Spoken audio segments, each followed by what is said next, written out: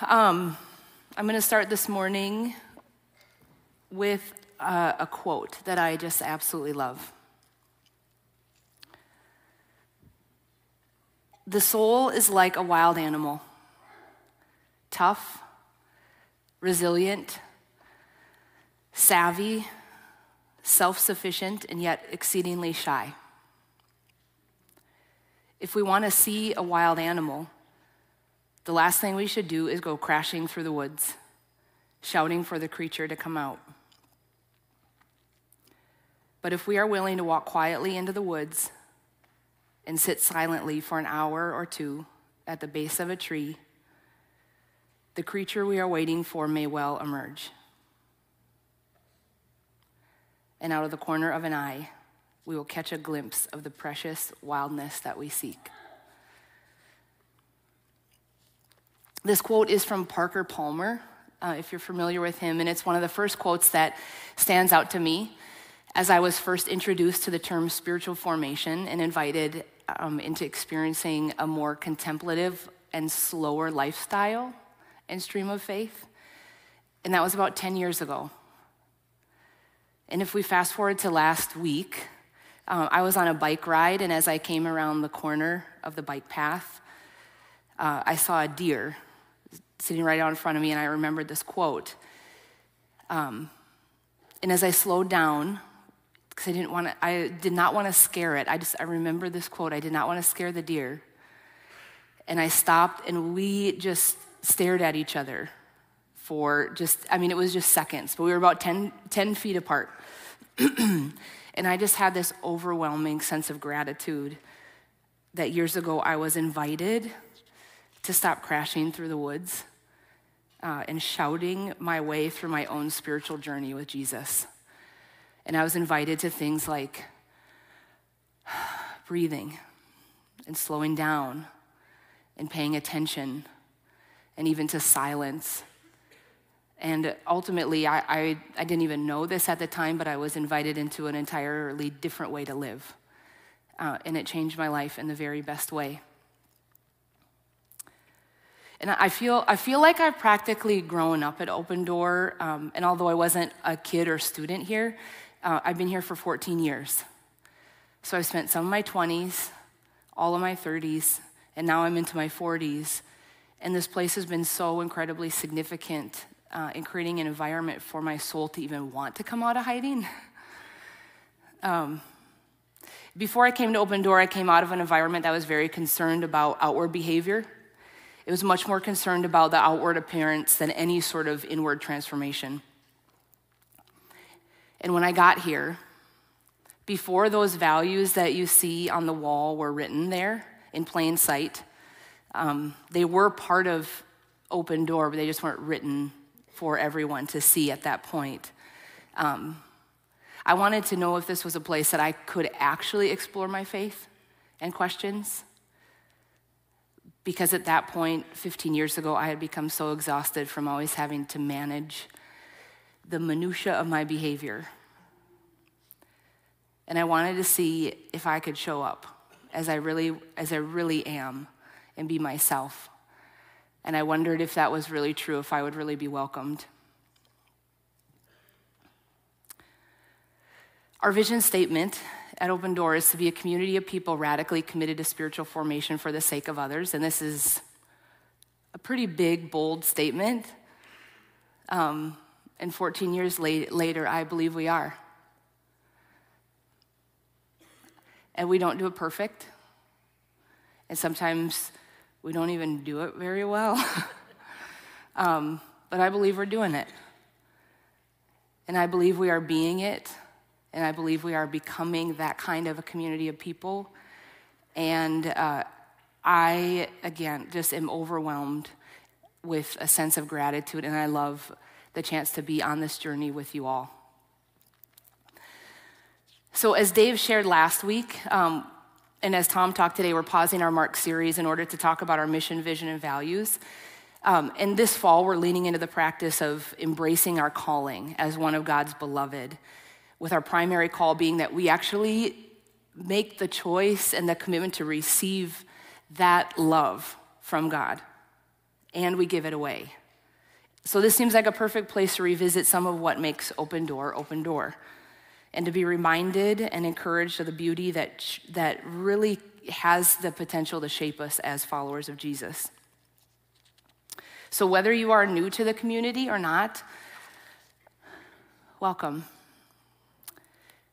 And I think more than a great vision statement or mission statement, I've been praying that through these few weekends that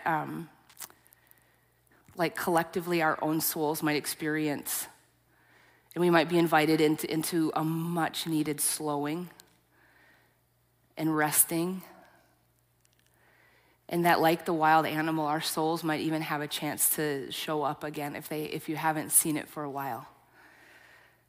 And I think that's such a beautiful picture for us as individuals, because that matters for us as individuals. And what a powerful picture for this to be a community of people, an entire church full of people that are willing or even interested in the inner life and in your soul, and to be open to God. I mean, it's fun to imagine what that could even mean for our lives and for our church and for all the relationships that are represented here and for the world.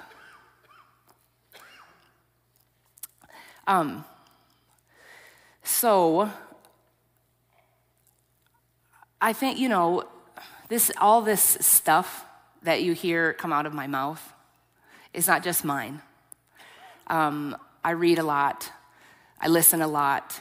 I feel like I'm also standing on the shoulders of so many amazing people that have been on staff who have made spiritual formation sort of into the soil here, and even so many of you that we encourage one another. And so I feel grateful to be able to capture this morning, and that it's my mouth moving, but there's so much more behind it. And in this particular morning, there are 3 books that have really informed this talk, and one of them is the Bible. Yep. Isn't that good? Yep. The other one is Invitation to a Journey by Robert Mulholland, and the other is The Ruthless Elimination of Hurry by John Mark Comer. So if we can throw that vision statement back up there.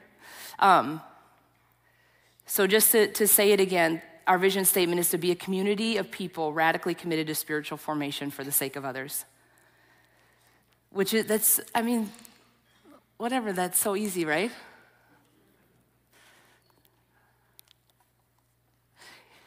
It's not. But it's good, man. But I just feel like in this entire church, I just feel like we don't take ourselves that seriously, but we take God very seriously. And so as we dive into some, talking about the soul is, that's deep, but I just want to have some fun with that. Are you good with that? Are you willing to have some fun? Okay. Well, you might have to drum it up yourself, because this could get deep. Okay. But let's first talk about you and me and how we were created, in Genesis, in the first book of the Bible, because I think it matters. I think it matters a lot, but I think it really matters to spiritual formation. So as God is creating the world at the start of the story, it's formless and void, and he's just creating the world and everything in it. And it's just this beautiful chapter of how he speaks things into existence, and then he gets to creating humans. It says, so God created mankind in his own image. In the image of God, he created them, male and female. He created them. The story of the creation of the world is wrapped up in chapter 1 as God creates man. And then the first thing that God and man do together is rest, which I find every time I read it, I'm like, that is fascinating. They Sabbath together. They delight in creation. That's the first thing that God does with man.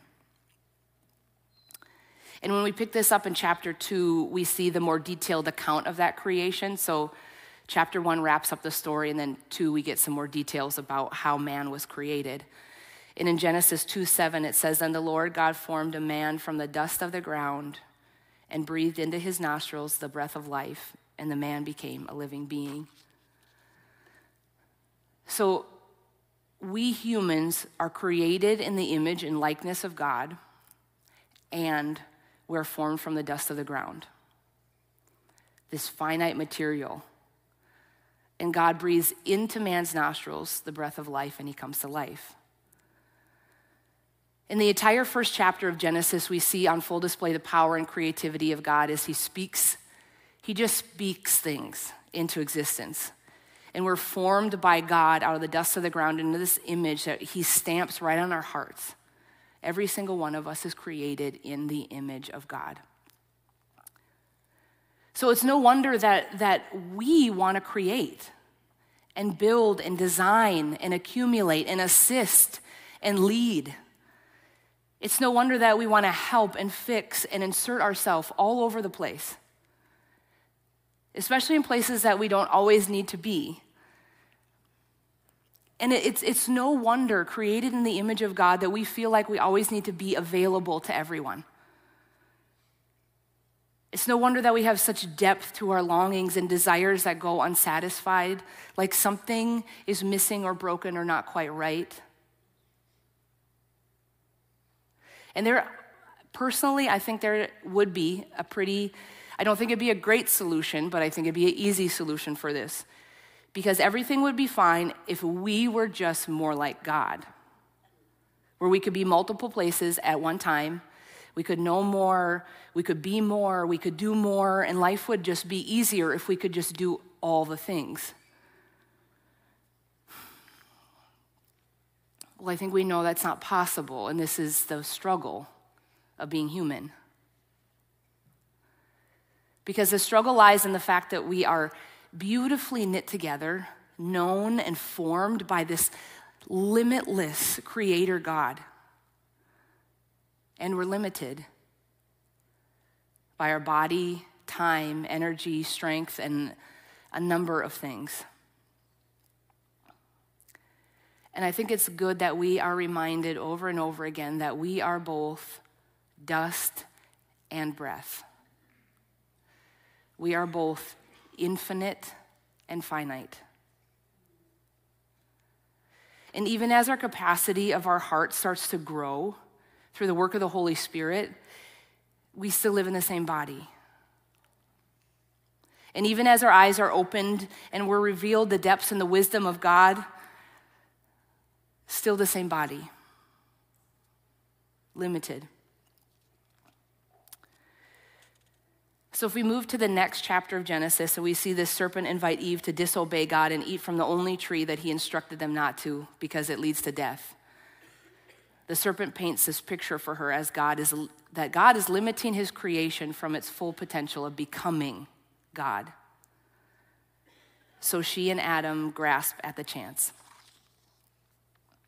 I mean, if you think of if we just put ourselves into the story and you think of all the things you could do, you think of all the things you could accomplish, think of all the business of other people's lives that you could get into, think of all the things you could know and all the people that you could help. Think of all the places that you could go and all the things that you could just speak into existence. It sounds kind of tempting. And I think we need to feel that tension to be both created in the image of a limitless God and to be created with the limitation of human life, which feels kind of like a daily, hourly tension. And this is the struggle that Dave talked about last week, the struggle of full life and not death. The struggle to let go of control of our own spiritual life and its outcomes.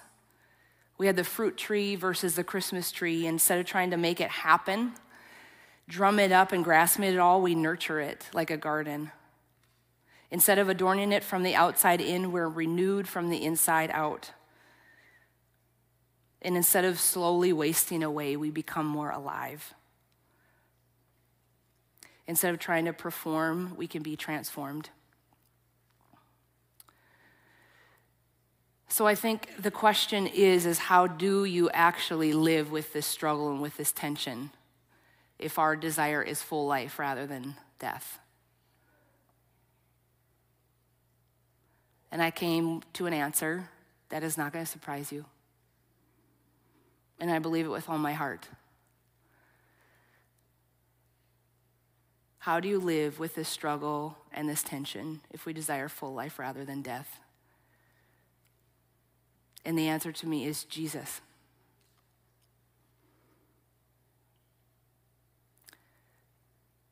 I'm more convinced, even after studying, that I believe that he is the way, the truth, and the life. And that following him and becoming a disciple or apprentice of him is the only way that can show us how to live our lives at peace and wholeness with the limitless and the limited nature of our created humanity. I think we talk a lot here about what to practice the presence and the way of Jesus. Well, what does that mean? And it's just being with him and doing what he did. And then how does spiritual formation fit into all of this? And we simply define spiritual formation as the process of becoming more like Jesus together. And that's what we as a church say we're radically committed to, which I'm cool with that.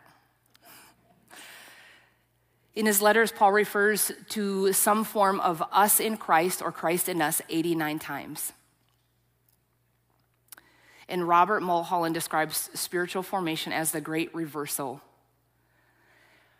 From acting to bring about the desired results in our lives to being acted upon by God and responding in ways that allow God to bring about God's purposes. And there's a big difference here from being in control to allowing the spirit-driven process of formation to occur. Instead of grasping for results, we are being acted upon by God, and then we're responding to him in ways that allow God to do his work in and through us, which should give us a really huge, great deal of relief. Spiritual formation is not the absence of doing anything. It is not this hole of nothingness where we just let it all go and it'll be fine and let it happen. It's actually this hard work and the struggle of choosing over and over and over to relinquish control and allowing God to be God. Because we are not, even if we want to or try to be. In his letter to the Romans, Paul uses the word transformation as he refers to the renewing of the mind. In Romans 12:2, he says, "Do not conform to the pattern of this world, but be transformed by the renewing of your mind, and then you will be able to test and approve what God's will is, his good, pleasing, and perfect will." The Greek word that they use here for transformation refers to the same type of metamorphosis where a caterpillar enters into the dark cocoon, turns into mush, and over time comes out changed beyond recognition and beyond function because it grows wings. The caterpillar willingly walks into the cocoon, creates it, and gives itself over to this slow process and allows itself to be available for change. And the crazy thing is that our mind, as Paul talks about, can actually be transformed and renewed to take on the same mind of Christ. If we pop back to Genesis and we have observed together this way that where human beings blow past the limitation and boundary and choose to exceed what was lovingly intended for them. And they grasp to be more. That is one way. And here's another way. Philippians 2:5-8 says that you must have the same attitude or mindset that Christ Jesus had. And though he was God, he did not think of equality with God as something to cling to. Instead, he gave up his divine privileges. He took the humble position of a slave and was born as a human being.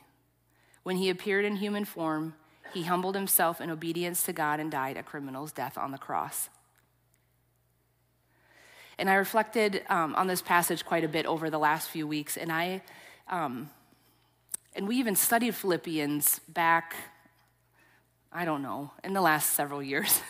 And I'm just blown away that Jesus did not cling to his equality with God. Instead, he gave up his privileges with humility and took the position of a servant and was born a human being. And I contemplated this over and over and thought, if Jesus didn't grasp or cling to his equality with God, can I?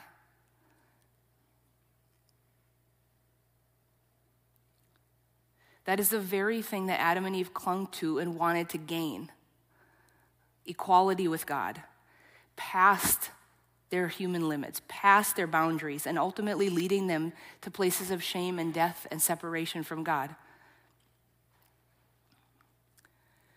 And I think this matters to the foundations of our view on spiritual formation and why, and part of why, the why behind practicing the presence and way of Jesus. Because we can live always grasping for more and clinging to what is outside of us. Or we are invited to live from within, at peace with our limitations and at rest in being one in whom Christ dwells and delights. Jesus is really the only one who can show us how to lean into both our created image of God and our limitation. He did this image of God and human thing perfectly. And he is our greatest guide to living in this tension of this limitless and limited nature of our humanity. But the hard part is that living like Jesus and practicing his way really pushes on our innate desire to live outside of our limits. But he so gently keeps calling us back to this different way to live. Matthew 11:28 through 30 says, and I hope this is a familiar passage, and if it's not, it is the gift of all gifts. Come to me, all who are weary and heavy burdened, and I will give you rest. Take my yoke upon you and learn from me, for I am gentle and humble in heart, and you will find rest for your souls. For my yoke is easy and my burden is light. John Mark Comer was quoting Dallas Willard when he talked about the secret of the easy yoke. And every rabbi in those days had a yoke, what they would consider a way of shouldering life. And he goes on to say that it wasn't weird that Jesus had a yoke, because they all did. The crazy thing is that his was easy. The way of Jesus shows us to walk through the hard, beautiful, complicated parts of life with it. Gosh.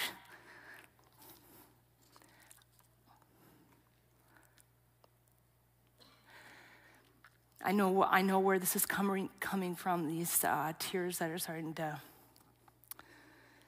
I know they come a lot, but I know where these ones are coming from. Jesus shows us how to walk through the hard, beautiful, and complicated parts of life with an easy way to shoulder it. And I know where these tears are coming from, because I want that for me and I want that for us as a community of people. And for many of us, the first step for us is going to be committed to trying to figure out how to slow down. And this might come, some of you have already chosen this way, and that's beautiful. And for some of you, this is going to come more simply than for others. Spiritual formation at Open Door and the entirety of Christianity is not a new thing. We talked about it for many years around here, and we've talked about things like silence and solitude and Sabbath. And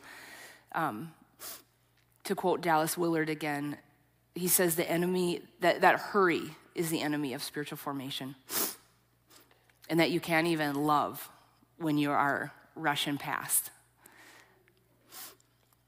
And to follow Jesus, we will need to practice his presence and way, how to be with him and how to be like him. So what does it look like to practice the presence of God and to be with Jesus?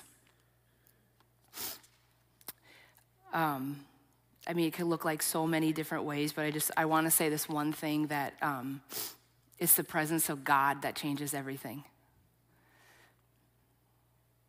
And once we understand that first, that's super important. Because we cannot transform ourselves. That is not what this is about. That is the work of the Holy Spirit and the invitations from God. But we can create space. And we can open ourselves up to hear what God has to say. And we can rest. And we can trust. And we can converse with him. And we can just acknowledge his presence in our everyday life as we are coming and going and doing dishes. And whatever you do in your everyday life, to acknowledge like, oh, you're here. The presence of God changes everything. And we start to bring attention that God is here, that he is around us, that I'm created in the image. Some of these just things we need to just rewash over our hearts and minds and souls. You begin to welcome the interruptions of life, and you just are simply with God. 2 Corinthians 3:18 says, and we all with the unveiled faces contemplate the Lord's glory and are being transformed into his image with ever-increasing glory, which comes from the Lord, who is the Spirit. Spending time contemplating even the vastness and the glory of God brings about the transformation in the image of Jesus.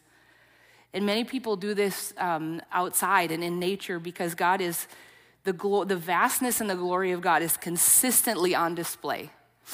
And this type of contemplation is that slow, restful work of spiritual formation.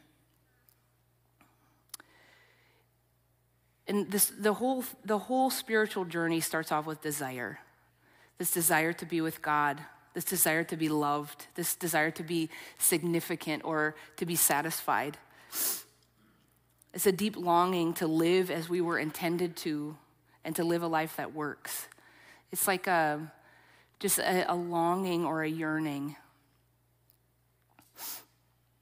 So I wonder for us,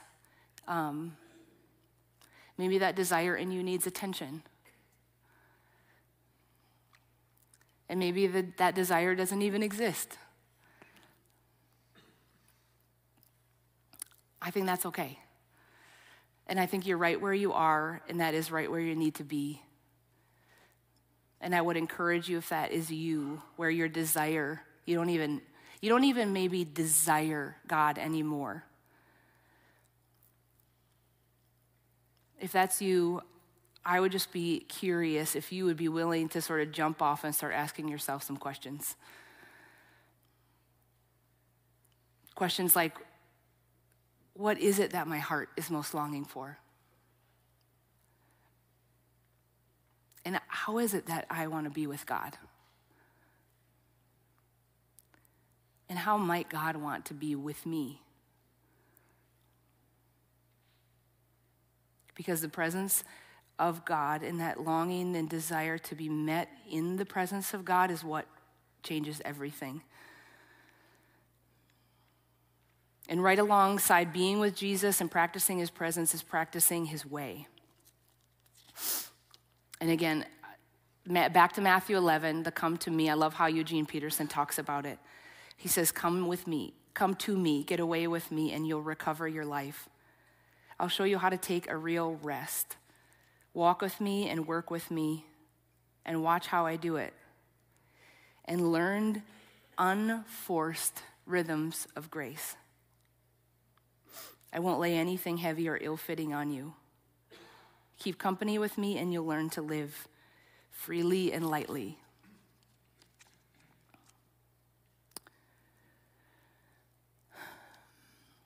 I think sometimes or at least my experience in the church, is that we talk a lot more about being in the presence of God than we do about practicing his way. And actually, what that might look like to change behavior. Again, that's funny that I say that because I just told you that I came out of a place that was about behavior management. So not that. Can we resist the urge to go towards behavior management in this and wonder if we're doing a good job at this, or wondering if we're Sabbathing or silencing well enough, or whatever that is? But we start to walk alongside Jesus, and we start to wonder if there are rhythms that he had that we can actually adopt into our life that might open us up to a more light way to shoulder life. So, I'm just going to run by a few of these because it's just not enough time in the day to talk about all the things that are related to spiritual formation. And I already touched on one of these, but Sabbath and choosing to rest and stop. Remembering, just remember that it is the first thing. God asked nothing of his human person that he made. He asked nothing of him, but just let's sit down and let's just look at everything I made. Like I'll point it out, like I want to show you the heavens, like, oh, I did that. This is a day for delighting and resting and realizing that we are not God, because once we start moving towards that place where we want to be God, even though we don't say it like that, we insert ourselves into places. We come back every 7 days, we're invited to say, oh, that's right. Thank you for reminding me that I need to rest and that I am not God and that there is a day for delight. So another one is silence. Again, these are disciplines and practices that have been around for so long, but I'm just curious if you have no silence in your life, there is no place where you don't have a radio on, you don't have a human being, knocking at the door while you're in the bathroom or whatever that is. If you do not have an opportunity to have silence, or that's not built into your life, I just want to invite you to just go after it, even if it's for a minute.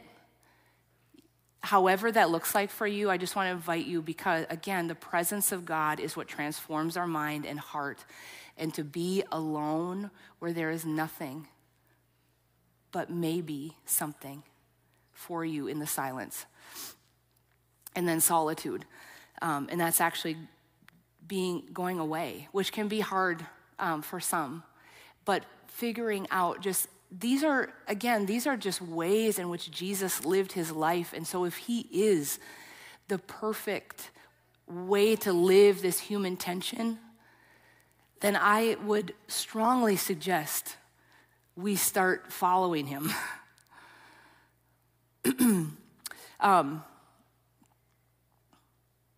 So I'm kind of on the downswing of this little talk, and I want to just give a little plug for a little retreat that Vicki Degner and I are doing in a couple weeks. And it's like a Sunday lunch thing after church on the 16th.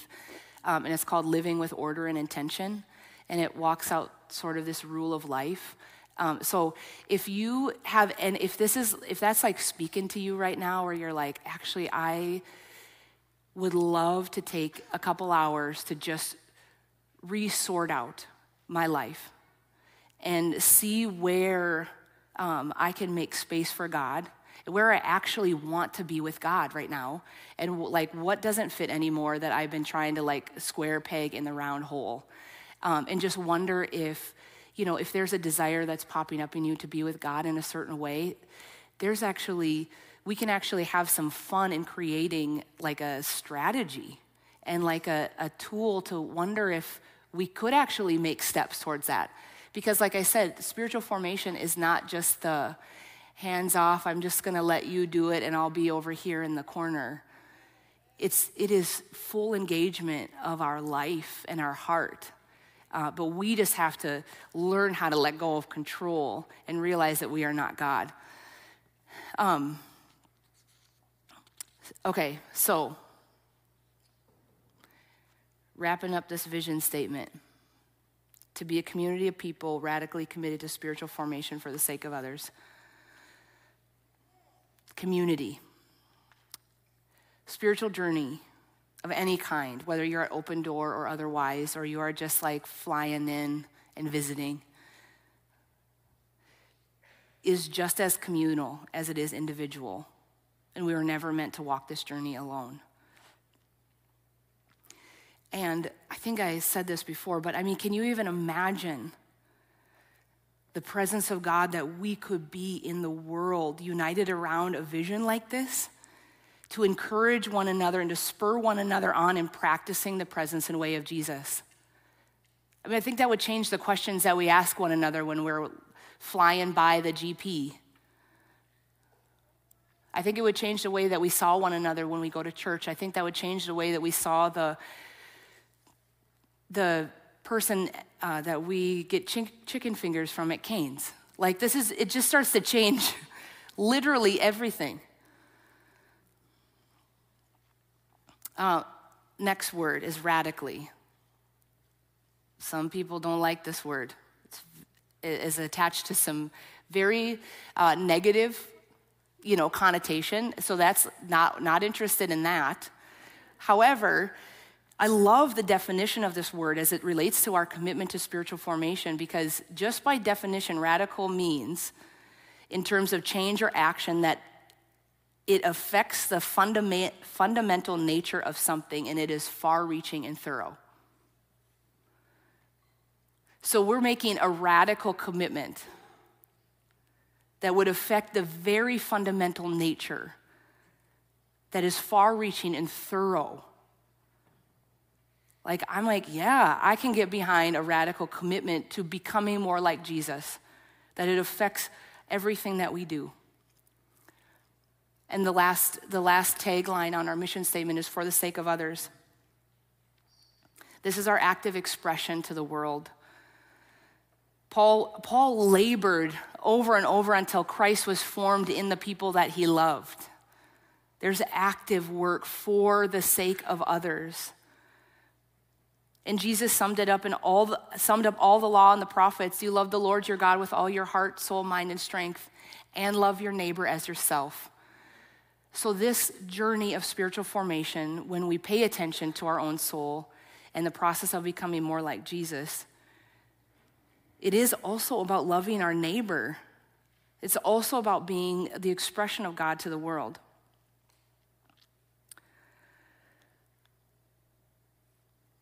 And last, I'll leave you with this before we head to the communion table, which is a beautiful way to practice the presence of Jesus this morning together.